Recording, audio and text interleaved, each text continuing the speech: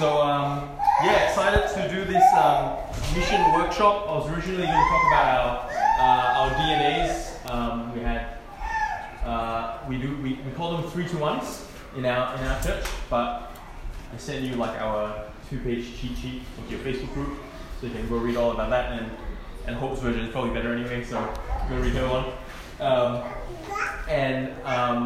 was going to say at the start, just wanted to publicly say as well, like, yeah, just how good that session was. Like, thanks to Cam and Anita and the whole band, and yeah, that was amazing. Just the freedom to worship, to really worship before our soul, worship to our Lord, and also wanted to say, Chris as well with some really amazing kids talks. I feel like we're gonna have to bring that sort of inspiration back to our kids. Oh, actually, I do sometimes do kids talks. I might do 2 a year. So we'll see. But yeah, so I want to be talking about the mission today. And if you've watched kind of the original Soma videos, you know that this is classic Soma. All the original Soma videos I watched, all Jeff and Estelle with the whiteboard. And so we're going to see if we can do some of that, replicate that kind of vibe in this session as well. So I'm going to be covering kind of 2 things, which are, I think, you can say they're kind of two of my tools that I use. The first one is a tool to help us think about a pathway or a process for mission. So we're all about missional communities, but to think about what's the process from someone who doesn't know Jesus at all, is maybe even hostile, to the end of the process where they're baptized in the body of Christ and they're a member of Soma Blue Mountains. So that's the first tool. And then the second tool is I'm going to share a tool around gospel conversations. Like, how do you have kind of meaningful and hopefully impactful gospel conversations with people who don't yet know Jesus? And so I'm going to be sharing a tool there as well. Hopefully both of them are useful for you. But this is a super interactive session, so please feel free to sort of ask questions, stop me along the way. And I want this to be as sort of helpful for you as possible. And so if you think I'm focusing on the wrong thing, just please redirect me. Okay, cool. So this first tool is it's called a 6-step pathway or funnel. Was actually made by my colleague at City to City. Her name is Julianne Laird, who's been a kind of campus evangelist at Melbourne Union for like 25 years. Honestly, she's one of the best evangelists I know. And this is a funnel that she invented. Now, I don't know if you have something similar here. So this is a funnel that she made, and basically, in this funnel, the way to think about what's the process of guiding people from, who completely disconnected, have never heard of Jesus, to the end where they're in community in church. So she's got 6 steps to this funnel. I'm just going to write them out first.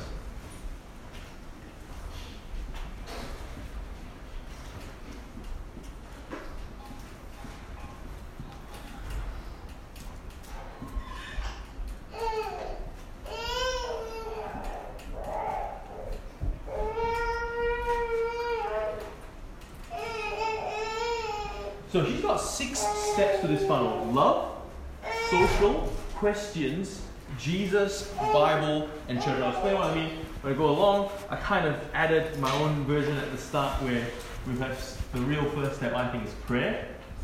Not one of the official ones, but that's my extra one. That's the starting point for mission. We need to pray. Pray that God would bring into our midst people who get to know Jesus, whose hearts are open. But anyway, so here's what the process is. So the idea of the funnel, why it's a funnel instead of maybe just a pathway, is that we'll interact with a lot of people who are not Christian in our lives. At work, at school, wherever we may be, at our kids' schools. And not everyone is going to make it all the way to the end where they're in the water being baptized. In my experience, there's a lot more people I share the gospel with that don't become Christians than those that do. I'm guessing that might be the same for you as well. So the first thing in this funnel is just recognize that that's just a reality. That's just a reality that many people, like, what does Jesus say? Narrow is the road that leads to life and wide is the path to destruction. And that's the reality. And I mean, that's sad, but we need to be realistic. And so that's the first thing to recognize. And so it's important to realize that, yeah, not everyone's going to make it all the way. So that's why, in a sense, the funnel shows like, typically, the typical pattern is fewer people will take that step to go deeper and deeper and deeper. So first thing is love. So what does she mean by love? Basically, the idea is find practical ways to show love. If you think about you guys use the blessed rhythms, right? Or do you use something else? Just the 6 rhythms. 6 rhythms, yeah, that's right. So you've got blessed, I'm sure it's one of the rhythms, right? So thinking about similar to that, right? The blessed rhythm, how do you practically show love to people in your midst? And I think, and you know, there's a million and one ways to do that. And okay, so from there, then the next step, I think is a key one, is those who are open when you show love to them. Some people are like, oh yeah, that's nice, thank you, that's such a nice thing for you to do. And that's all they want, and they're just kind of not really open to taking the next step. But those who are open, it's helpful to bring them to some kind of context where Sam Chan, the CTC evangelist, right, he talks about this idea of combining the universes. You've got this universe of non-Christian friends, and you have a universe of Christian friends, and never the twain shall meet, but how do you bring them together? So, like the climbing GC, you might have a whole slew of non-Christian climbing friends, and you've got your on belay, is that right? Yeah. GC, Yeah. And basically how do those universes combine, right? And that's this step here. That's step 2. And I guess when you've got something like shared passion, like climbing, then it's quite realistic that can happen. So that's what step 2 is. Step 3 is questions. So as you know, as it says in John 14, by this you will know you are my disciples by your love for one another, right? And so as you're kind of, let's say, climbing together, they start wondering, hey, you guys are different from all the other climbing groups that have been around. Like, you guys will seem to swear or make sexual jokes, or you know, you have fun but not get too crazy, and like, what's that about? And so they might have questions about your faith, particularly if they find out you're a Christian. So I think that's a key step as well. So this question is not so much that you're kind of necessarily pressuring them, but when they're open, I think they will typically ask you questions. And it's just sort of like loving them, having that social environment, and waiting for that opportunity when it does come, when the question comes, that we're ready to give an answer, as it says in 1 Peter. So that's step 3, and this is an important shift in the process, I think, because that's the first time it goes from kind of quote unquote a natural to a spiritual conversation. Like at this stage, you may not really be talking about anything spiritual at all, and that's all completely okay. But here is where spiritual conversation starts to happen. Now, as they ask questions, so they might be asking something as simple as, oh, so yeah, what do you guys even do in church anyway? What happens in church? Like very practical questions, like, oh, you know, we have like we sing some songs, there's a teaching, there's activities for kids, and that's a good kind of safe initial questions. But the key step is we need to get them here, and we need to get them to a point where we're telling them something about Jesus. I think this is a key shift from just talking about spiritual matters maybe more broadly, and sometimes here there can also be often apologetic questions, right? So there might be certain kind of Tim Keller calls them defeated belief blockers. So for example, like, hey, is it true, like, why are Christians so like homophobic or transphobic? Like, you know, is that the case, or is that unfair? And that's clearly a barrier for them, a blocker. And so what happens here is you're actually trying to kind of undo that defeated belief or that blocker and that's really an apologetics thing, isn't it? Like to explain to them, to give a defense for why it is that we believe what we believe, and how we aren't transphobic or homophobic. And then we need to get to Jesus, right? We need to get to the gospel, really. And this is the gospel here. How do we communicate to them the life, death, and resurrection of Jesus in a way that makes sense to them in their worldview, in their context, in their culture, that is good news to them, right? That's the key thing. And with gospel fluency, a lot of resources that help you think about that. Okay, so that's cool. And I mean, in my life, I have had some experiences where I've met someone, I've shared the gospel with them, and they said, this is what you need to do to repent and believe. And they say, okay, let's do it. And I'm like, sure. Oh, great, yeah, let's do it. and I pray, and then they become a Christian, like on the spot. First gospel revelation, immediately become a Christian. Probably happened to me, I don't know, maybe like 2 times in my life. Like, that's super rare, right? It's very rare that you meet someone for the first time, or even if you've met them for a while, first time you present the gospel, boom, they become Christian straight away, repent and believe.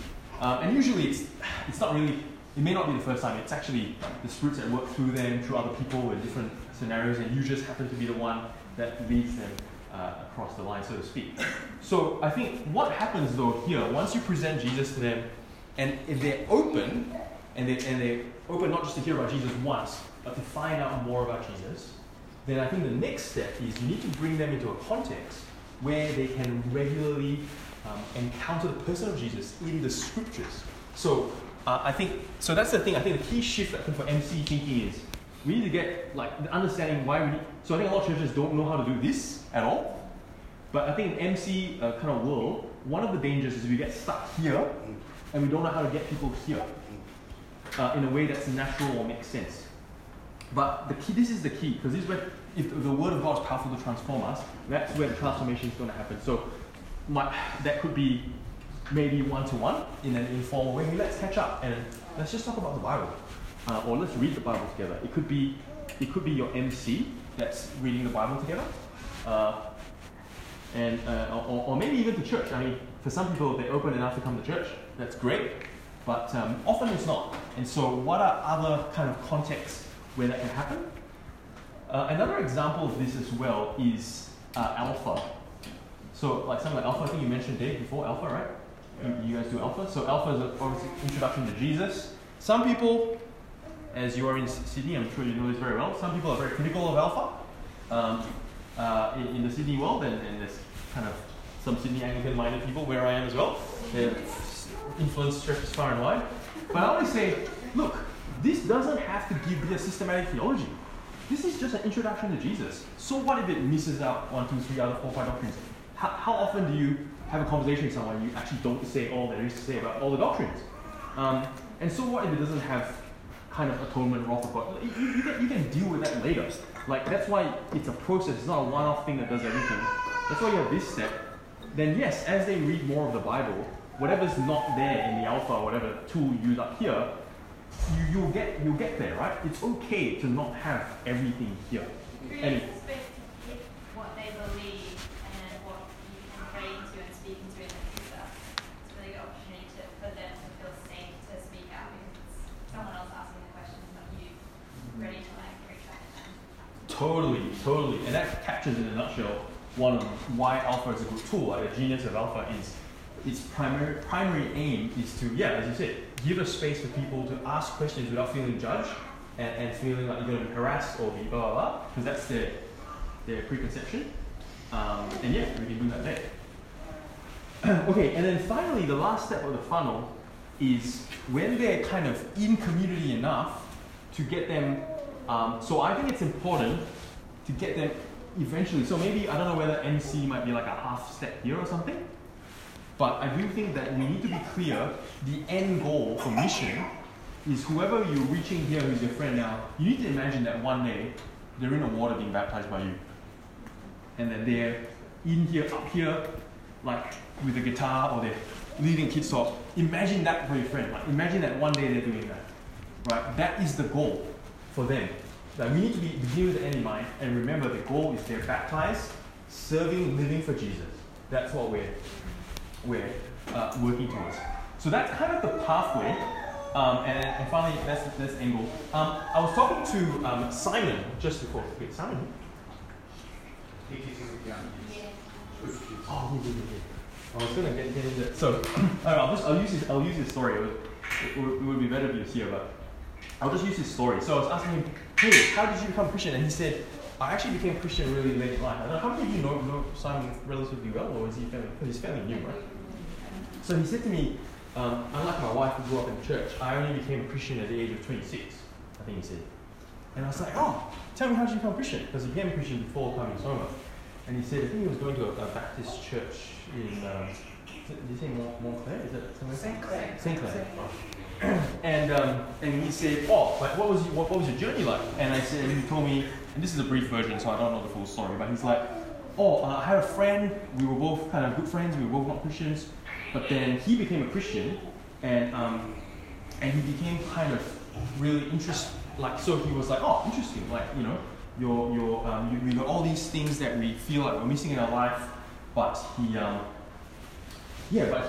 said, I found the answer in Christianity. And so then he said, okay, well, that's interesting, maybe I should find out a bit more about it. And so I guess he had a friend here who showed him love, right? Who already had that love and trust in that relationship, and wasn't sort of coercive, but was sort of, you know, letting him take his time. Now the next thing Simon told me was from there, the friend invited him to a social thingamajig, which was his church soccer team. Or I would say football, but there you go, it's alright, contextualization. And so he joins the church soccer team and he's like, oh yeah, sure, I love to play soccer, let's go along. And he's there and he's playing and having a great time and he's getting to know all these other Christians on the soccer team, right? The kind of two universes colliding thing. And then he starts asking more questions, right? About, oh, okay, so what do you guys, this is what you normally do, what else do you do as Christians, like what do you believe, da da da. He's starting to ask questions. And then they kind of say, hey, you know what you should do? You should come along to church. And at first he's like, oh, yeah, I'm too busy, you know, Sunday, I work so hard during the week, I need to sleep in.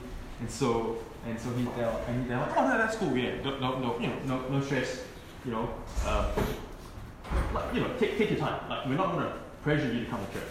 But then in between that, he's having conversations about Jesus with his mate, right? Like the friend, I don't know what his friend's name is, who was, you know, who first became a Christian and is trying to share. And he didn't explicitly say this, but I would guess that friend would use the Bible in those conversations. I'm guessing, making a sanctified guess there. But then eventually, he gets to the point where, you know what? I will go to church. I will go and check out what it's all about. And so he wakes up early for once and he goes to church, keeps going there. When he goes once and he goes back again, and then he meets his wife. What's his wife's name? Emily. Yeah.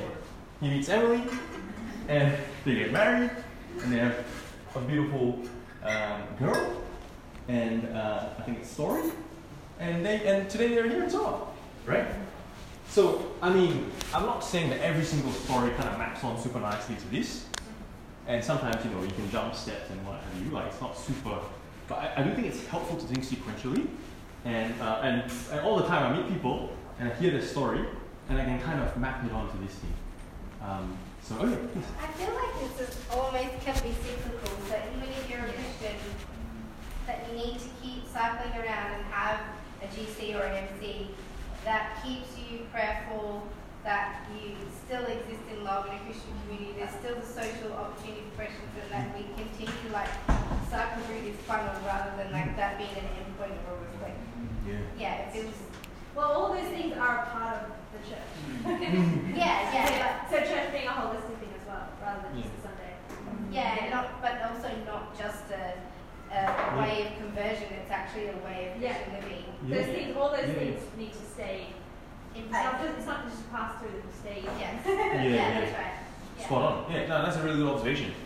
And maybe I should draw a second diagram where it's a circle as well. It's the gospel dance, isn't it? Yeah, just meant to be and like to stay in relationship with Jesus and, you know, as the body of Christ, but we should be still focusing on this for all of our Christian friends. Yeah, but it's obviously a way of mission, but just a way of, That's awesome. Right. Tell us your name. Clinton. Clinton. I would like to think around the Bible, MC and church being a solid thing rather than a line in between the two. Sure. Because it is so important for a person who makes a commitment to Jesus to be grown. The Billy Graham Crusade of 1959, which I'm sure everyone absolutely. Ooh, claim to fame. I was a really enormous time of growth in the church because he reached so many people. Yeah. But talking to people who were there at the time, Yes. there's a strong belief that it was so successful because everyone who made a commitment, like out front at that time, was connected to a church. No one was left without a church to grow them. Yeah. And I think that's a really important thing for us as a church. Is someone logs in the church, we go, why is this person here? Yeah. This person's come for a reason. Might have been brought by a friend, might have turned up by themselves, and comes onto all of us to take over that office/church thing. Thanks, Clinton. That's a really good observation. I'll make 2 comments based on what you just said. First thing is you can even say, like you said, this is one block, right? You can really think of this as kind of 2 phases, like that. So I have another diagram, which I won't draw all my diagrams, but I have like one which is a 5-step thing, which gets you from kind of unbelief to sort of like, so yeah, I'll just tell you what they are. They are connect. This is another diagram that I use. Win, disciple, send, and set. This is more a table rather, and set apart. So really, in my longer diagram, which is the kind of the discipleship and leadership development process, I've got connect is this in one block, right? And win is kind of this in one block. So when I do the longer kind of thing, because then after this, then you say, like you said, it needs to be kind of a cycle, right? But then, like I've got disciple here, used as a verb, to disciple the disciples, right? To help them be rooted and established in faith, Ephesians 2.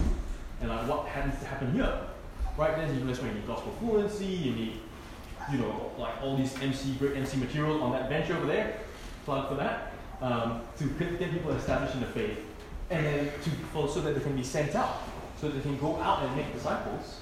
And then not everyone gets to this category, but then you set apart some, right? Like a Toby and Anna.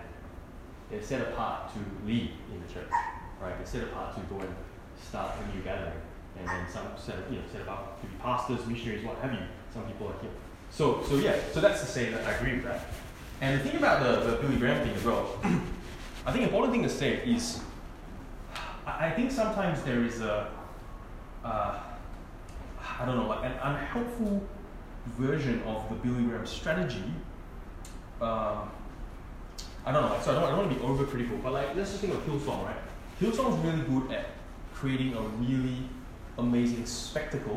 Like we're talking about world-class musical, whatever, like production values and all that kind of stuff, and they draw a big crowd.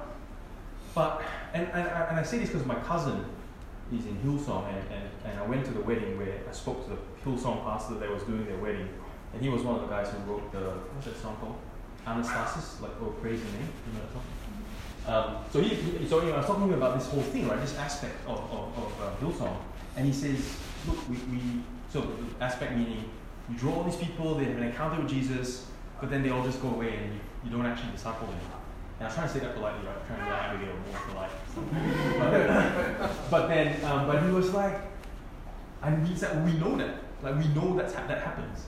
And that's okay. And we're like, really? What do you mean? And he says, because like they'll leave us, but then they'll just go to some other church somewhere and they'll be discipled there. That's all good. Maybe they go to your church and you disciple them. And so there's almost like a too cavalier attitude about, well, all these people are coming to you, and because you make this amazing thing, machine. But then you're like, well, leave it to Jesus or leave it to other churches to disciple them. Right? So I think that's what happens sometimes in some evangelistic methods. People come to a thing to hear one guy get up on stage or hear this amazing band, and then they have an encounter and they're like, oh, altar call, go to the front, get slain or whatever.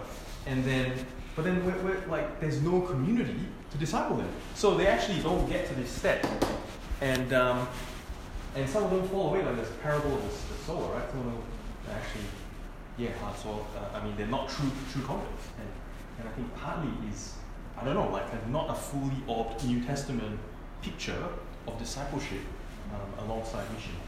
I do think that the presenting of the gospel needs to be a personal thing, which was why I was asking people from the Billy Graham era, am I wrong? You know, is it just the power of one person? Because I mean, God can do what he likes. Yeah, of course. Overall, my comments with that. But where was the personal in this? And he said the personal was. They had armies of people to connect.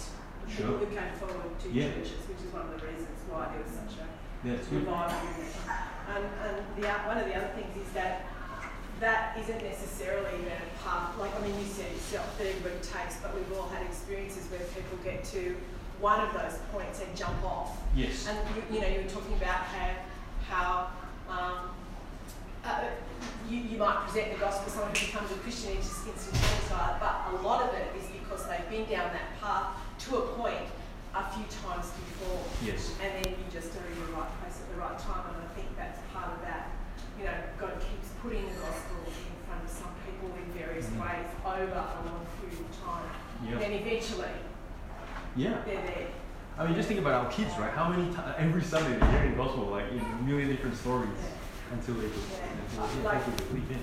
I teach in a Christian school, and we have often contact from students after time, 10 years maybe, 10 years later, and say, hey, look, I became a Christian. Not at school, but because, seeds were sown.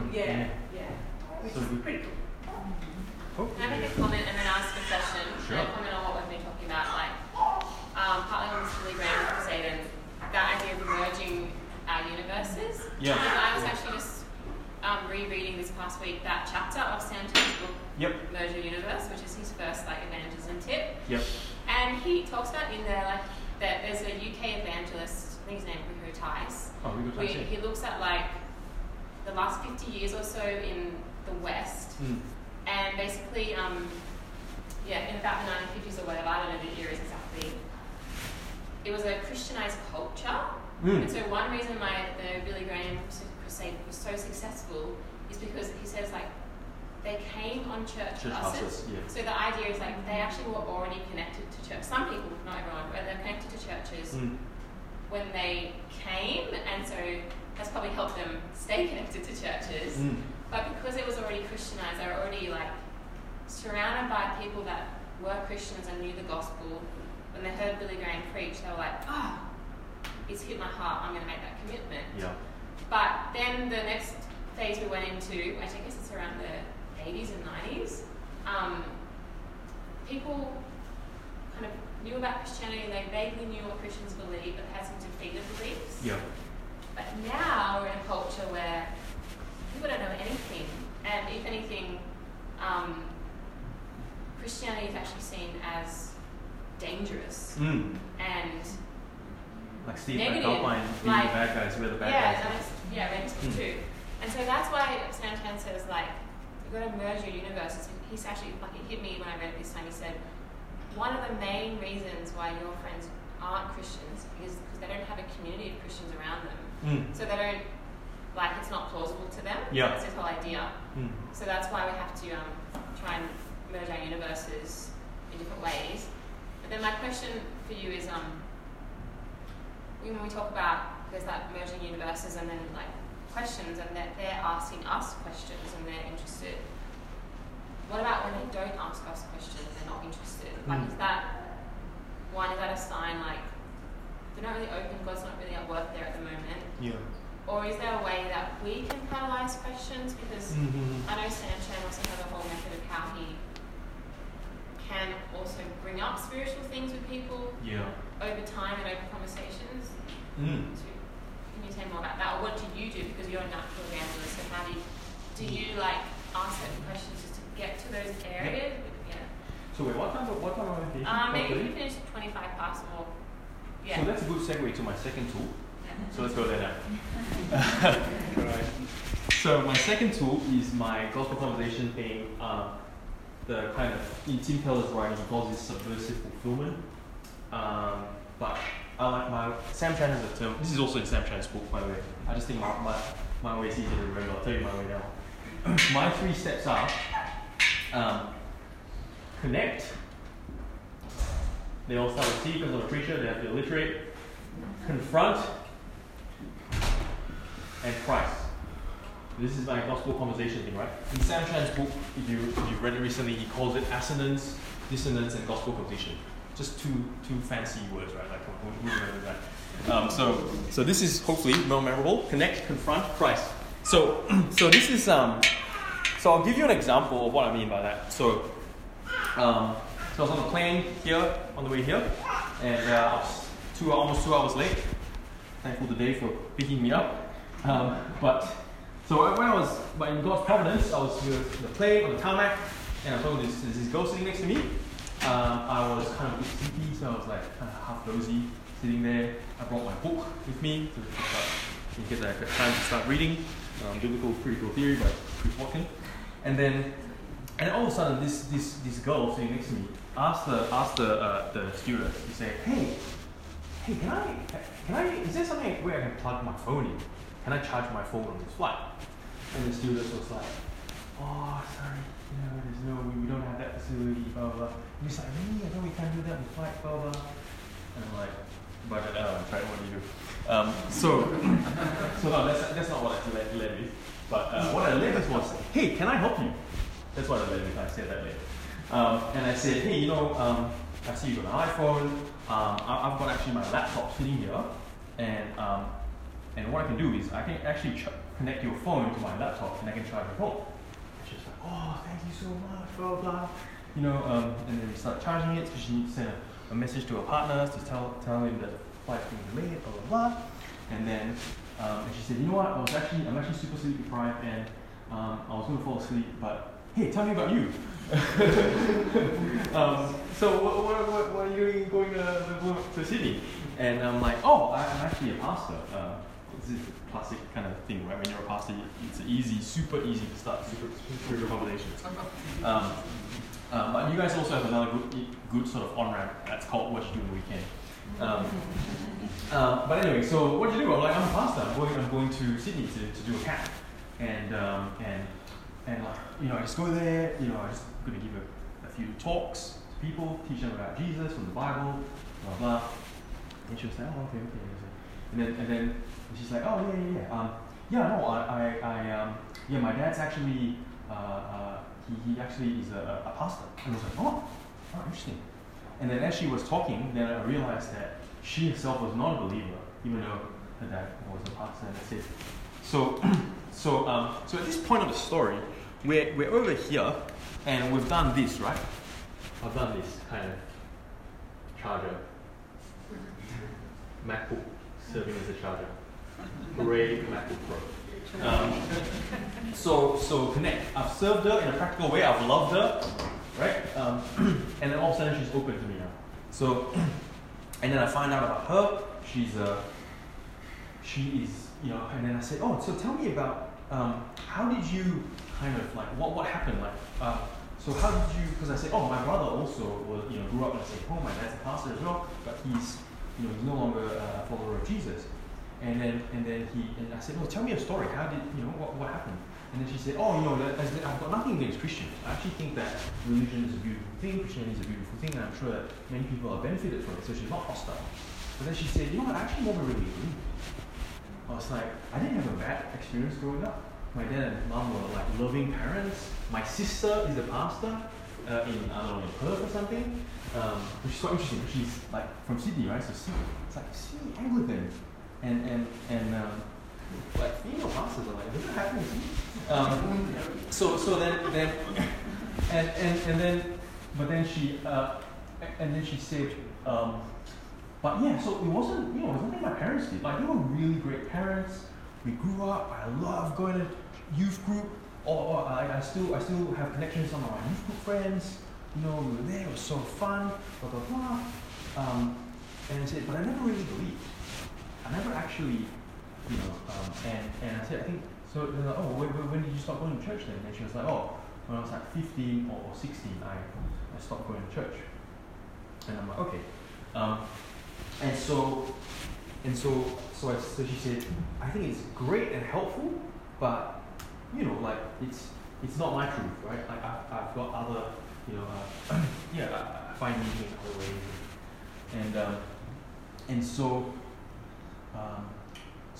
so then the kind of so that's interesting, kind of like just working out what she believed, and then still in that connect phase. I don't know how the conversation kind of unfolded, but I was telling her about what I preached last Sunday, which was we're doing a gospel story, creation to new creation. So I preached on Genesis 1, and I was talking to her about how Christianity sort of, people misunderstand Christianity, and how, so in a sense I was subtly confronting, right, like undoing defeated beliefs, kind of like this question phase. And say, people often think that Christians are like, not environmentally conscious or unsustainable, but this is what Genesis says. And it talked about the command to Genesis 2:15 that Adam was told to work the garden and watch over it. And both of these two impulses here, like the image of God. God is creator, but he's also a ruler, and he rules like a shepherd, like cultivating his creation. And then she was like, oh, that's really good. And then she said, but how do you know what to take from the Bible and what not to take? Because like in the Old Testament, there's all this kind of stuff about murder and killing, all this kind of stuff that I'm sure you don't believe in. So she's here, right, questioning to use that framework. And then I said, well, because there is a genuine shift that happens when, from the Old Testament to the New Testament, when Jesus comes, and also the people of God are different. So in the Old Testament, they're a nation state, whereas now we're a transcultural community. And so back then, so the way that nations relate to other nations is different from a spiritual community. And so of course, Israel would have the right to defend their sovereignty as a nation against the Philistines who are attacking them, in the same way that Australia, we have an army to protect us. And she was like, oh, that makes sense. So that's kind of all these kind of defeated beliefs. And then I said to her, and this is kind of to your point, right? Can I share with you? So sometimes people ask me this question, like, so how did you become a pastor? That's my go-to. I have a kind of set strategy. And but when they don't ask me that question, I ask them that question sometimes. Hey, can I tell you about how I became a pastor? Because she asked me the question, right? That you're a pastor, blah, blah, blah. So then I tell her my testimony, right? I tell her my testimony about, which I shared on maybe not everyone here is the first time, but I won't go through it again. But basically, I shared the story of how I lost my mom and how I had these questions about death, right? And that is a question that we all face. And basically, Jesus comes to defeat, dies on the cross to pay the penalty for sin, to give us forgiveness of sin. He rises from the dead, gives us eternal life. And so, in a sense, I'm here. I'm gently confronting her worldview. So there's like questions being asked, right? I'm making certain assertions about the Christian worldview, and I'm telling my testimony here, which is kind of confronting her idea that, oh yeah, Christianity is good for some, it's good for you that you have it, it's good for, I'm sure a lot of people benefit from it, but I'm trying to confront her and kind of gently say, hey, we actually all face this problem of death, right? That's not a kind of, it's good for some people thing. We all have to face death, and Jesus is the only one who can bring us out of this predicament that we have of death. So in a sense, I've kind of really, I've really done this in the same step. In this situation, sometimes it's more explicitly separate, but yeah. So in Sam Chan's kind of example, he says it's kind of like when you go to a counselor in the first step. His example is you go to a counselor and you know his counselors are great listeners. And one of the things counselors do is his counselor will hold a glass of water, and then so Sam asks him, so Sam, tell me about what's on your heart, and then he like blah, blah, blah, and then the counselor, instead of saying stuff, will just have a sip, and that's the cue for you to keep talking, right? And somehow it just works, and I just pour out the heart. And so that's what we do in this step. We're just like the counselor taking a sip of water, which is the cue to say, hey, I'm here to listen to you. I'm making that really genuine, heartfelt connection, empathy. So I think the problem is when we Christians go here without that, they get to, here's why you're wrong, without any empathy, right? And it's sort of a jump, like in going from camp to gradually going. Yeah. Totally. And yeah, so Sam Chan says the first step of connect, quote unquote, assonance, is like you're both nodding your heads together, like you're at a pub or whatever, you both have a drink, and you're like, yeah, that's cool. Yeah, you're both kind of like nodding, right? And then confront. His image for confront is confronting, where basically it's like confront is like you take their glass and you empty it out. That's the image for. And you know that beer like Foster's is just like, you know.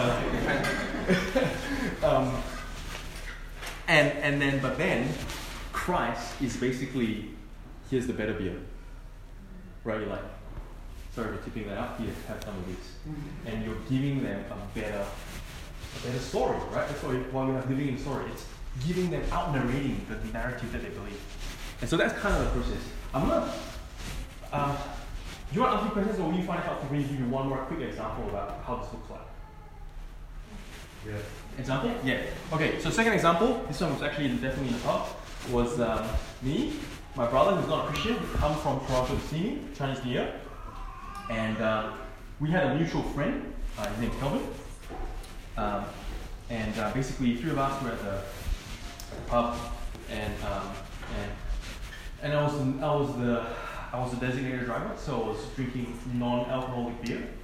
I drank this thing called Heaps Normal. It was actually really good. And then I found out that my new colleague at City to City is the guy who owns the company.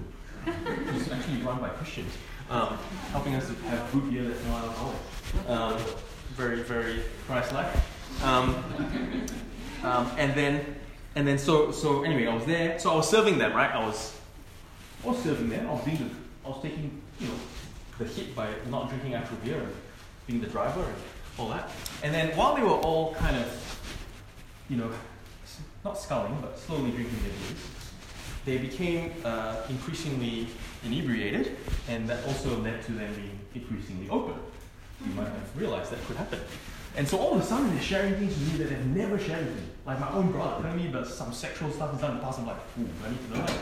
Like, and it's like, and I'm just like, I think it was actually he was telling me that he had been involved in polyamory, and you're just like telling me all this stuff. And the question they were asking was, how do you know? Because I'm married, my brother's single, and Kelvin is living together with his partner. And they asked me, how do you know that she's the one? Because I'm afraid of settling. That was the thing. I'm afraid of settling and kind of, how do you know that you're the one and it's going to work? So Kelvin answered the question first, and he said, you know what, I don't know. I don't know that she's the one. So this is what we do. And he was like, I'm actually really proud of it. It's like, so what we do, it's really mature kind of thing that he came up with was, once a year, we have an annual meeting, right? We have this set time that we come together and we really open our hearts and say, where are we at? Do our values still align? And he said, you know what, if a day comes, we go to that meeting, an annual meeting, and we find our values still align, we're just going to be, without rancor, without malice, we're just going to say, well, that's all right, well, we'll just go our separate way. And so there I was thinking, that's interesting. So here I was thinking about the process. So I've connected with them first by drinking with them, and then they've asked the question. They've opened up, so there's kind of enough trust and empathy that they're being really open with personal things. And then here is a very more obvious confrontation. So I basically say, hey man, it's really interesting what you say. I've never heard anyone do this before. But have you thought of one thing, like, firstly, I know how much you love my kids.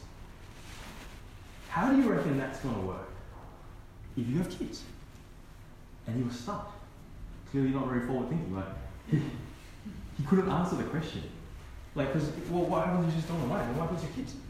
And then I said to him, it's really interesting what you describe, because it seems to me that in our kind of, society today, we're so influenced by market society.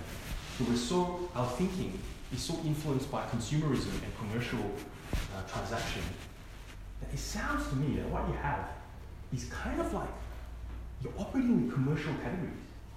Like, it sounds to me like this is like a performance review, like an annual performance review. And I said, I don't think that's good long term. Like, with love and respect, I don't think that might be the best thing. Very confronting thing to say. But after build empathy, connection, drink like 4 beers, none of that. And then Christ. And I said, let me tell you how I know that my wife is the one. How I know that Carrie's the one. Well, from a Christian worldview, we have our approach to marriage is built around something called covenant. Covenant is a promise. It's different from a contract, which sounds like what you originally have is closer to being a contract. And in covenant, we're actually making a pledge to each other that no matter what happens, in sickness or death, or that we are bonded together to death with Christ. And that promise is based on Jesus, our shared, in a sense, I guess you say it's a shared value, right? We have this shared value of Jesus, and so we submit ourselves to Him and His way, and in there is the kind of the blessing of marriage. And that's a great sort of foundation for kids. It's the only proper foundation for children to flourish. And then I said, one of the key ideas in Christianity is the gospel. That means that even though we have failed God does not condemn us to hell forever, but He said He sent His Son, and that is the ultimate act of grace. And so we have forgiveness in Christ. And so we take that same paradigm, Kelly and I, and we apply it to our marriage. So it means that even if I failed her, our starting point is always grace. That we forgive one another. And so the question is not so much, I never asked that question, like, have I settled? That's not even the question that I've asked. Because I know, because the question, have I settled, is she good enough for me? Well, I'm asking even the opposite way. Am I even good enough for her? Am I a perfect husband? I have heaps of flaws. And in the same way, she's not a perfect wife either. Is she good enough for me? That's the same, like, it both works both ways. And we are both imperfect people trying to love each other. And so we're not wondering, who's better than who. We both need grace. We both need the grace that comes from Jesus. And so that's how I know she's the one. And so in that conversation, we've gone from that to that to that. And he wasn't offended. I could feel the pierce of like my comment, right? But it's, as Proverbs says, it's wounds from a friend. He knows I love him. And so he received that as from a friend. And I'm hoping to have that follow-up conversation. This is quite recent. So I haven't had the follow-up conversation yet. But I want to press that further, right? But it's responding to that opportunity. So I didn't go to that thing planning, I'm going to have this 3-point sermon. They started opening up our relationships. And that's perfect. Sorry, not much time left, but questions. I just had a comment about the questions section. Yes. My observation, sometimes people ask questions without asking questions. Oh, what do you mean? Well, I always talk about our neighbours, but I'm just thinking about our neighbour, and he just makes little statements about Jesus, but they're actually a question. And I've noticed that it's actually a vulnerability thing where he doesn't want to ask a question. Yeah. But he wants to ask a question. Yeah. That's so cool. That's just something I've picking up on lately, and I don't really have an answer to that. So just like, especially when it's not comfortable for someone to be interested in Jesus, like socially. Yeah. Or so just I guess being aware of people and how maybe they're interested, but they're hiding it somehow because of pride or because of fear, shame or like he doesn't want to seem like that guy who's interested in Jesus. I That's really good. And I just want to say one quick thing. That's a really good observation. I want to say one quick thing about this thing, right? This thing, in some ways, is easy to remember. Boom, boom, boom. But it's not necessarily easy to have that conversation that I had. Like, it takes a lot of EQ to know, like, how far to push. Do you know what I mean? And so, hence why, like, this is gospel fluency. That's why we need to speak the truth of Jesus to each other in everyday stuff of life, so that we can do it with Christians first, so that we have the skill and the confidence to do it with others. Questions? What would you say to an MC that's finding it hard to find a universe to be in, to connect with another universe? Yeah. We have this problem all the time. Right. So I think my current MC, which is a new MC, we don't have a super clear mission focus yet. So sometimes what I suggest to people is, if you can find kind of like something like rock climbing, belaying a sort of it, start with relationship. And so, okay, let's say you've got 6 or 7 people in this MC. How many of these people are actually like have a close unbelieving friend that they're connected to, and they think that could come along to a thing? And in a sense, almost like make the mission that friend or those friends. So sometimes I find some MCs where, well, your whole MC is like reaching 3 people, but those are people of peace, right? They're open. And I think that's not a waste of an MC's time. Even if like, oh, okay, we're only reaching 3 people. But if there are 3 people who are genuinely open, that's also worth. So that's what my typical solution for that question. Sorry, yeah. I was just going to ask about questions like, how do you increase your gospel fluency so you feel confident when people ask questions? Yeah. Because I feel like sometimes I avoid bringing it up because I'm scared they'll ask me something I don't know. So I think first thing is to own that, we're going to make mistakes, and if we do, that's okay because God's got it, like He's sovereign. That's the really important thing to say. But then I would say the way to upskill is actually to learn biblical theology. So basically, what I would say, what I'm doing here is I'm taking a theme that has emerged in a conversation. And that theme is basically love, sex, marriage, right, relationships, this category, right? And so what I've done is I've taken this theme of, the biblical master category, I think is marriage, and I've taken marriage, right, and I've kind of threaded it through this, right? And what is I forgot to say one last thing I did tell them was that as Christians we believe that what marriage is a picture of the gospel. It's a picture of Christ's love, the greatest love story, Christ's love for His bride, the church. And that in marriage, as Christians, we believe that we live out that story and how we treat each other in marriage. That's the point of marriage. So anyway, I've got to say that thing. So what I've done here is I've responded to the opportunity and I've drawn that thread through that. If someone, like let's say, I don't know, like the topic was nature, like, or climate change, or climate change, let's say, right, and sustainability, take that theme and thread it through. Creation, fall, right, redemption, new creation, right? What does Genesis say about that? What does fall tell us about that? What does Jesus say about that, about sustainability and environment? And then what does the final picture of new creation look like when Jesus will come to restore? We believe. Why are we sustainable? Because we believe Jesus is going to come and restore this earth to its former glory and even greater glory. Do you know what I mean? So biblical theology is actually, I think, the key to gospel fluency, where you take a theme and run through the gospel storyline. That's my nutshell answer. But yeah, please. When you have experienced freedom and transformation in areas in your life that the gospel has done that for, then you want to share it with your friend who's struggling with something as well. And it comes out of you're actually being a witness to what you have seen and heard, because Jesus is alive and active, and still we're seeing and hearing Jesus. And so you can tell what you've seen and heard without going into that strategy mode and becoming going to theological policy. Yeah. But the beauty of it is that we get theological truth every Sunday that's so sound, and then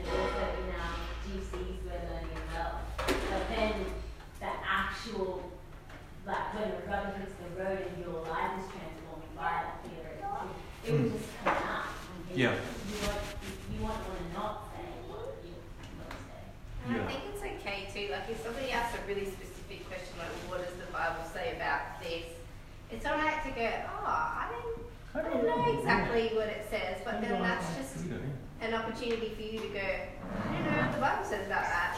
And then that can give you some direction in, okay, I'm going to start looking, because one day somebody else will ask me that question. Or you go back to your friend and go, hey, you know, we were talking about that thing last week. I went and looked into it and I asked people, and this is what I found, and maybe this will be helpful. Or, you know, so it's alright to just not know and say, I don't know.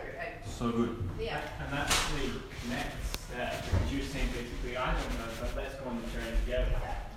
Like, that's the opportunity for you to spend time connecting, building that trust together on something that you get some spiritual nourishment out of that too.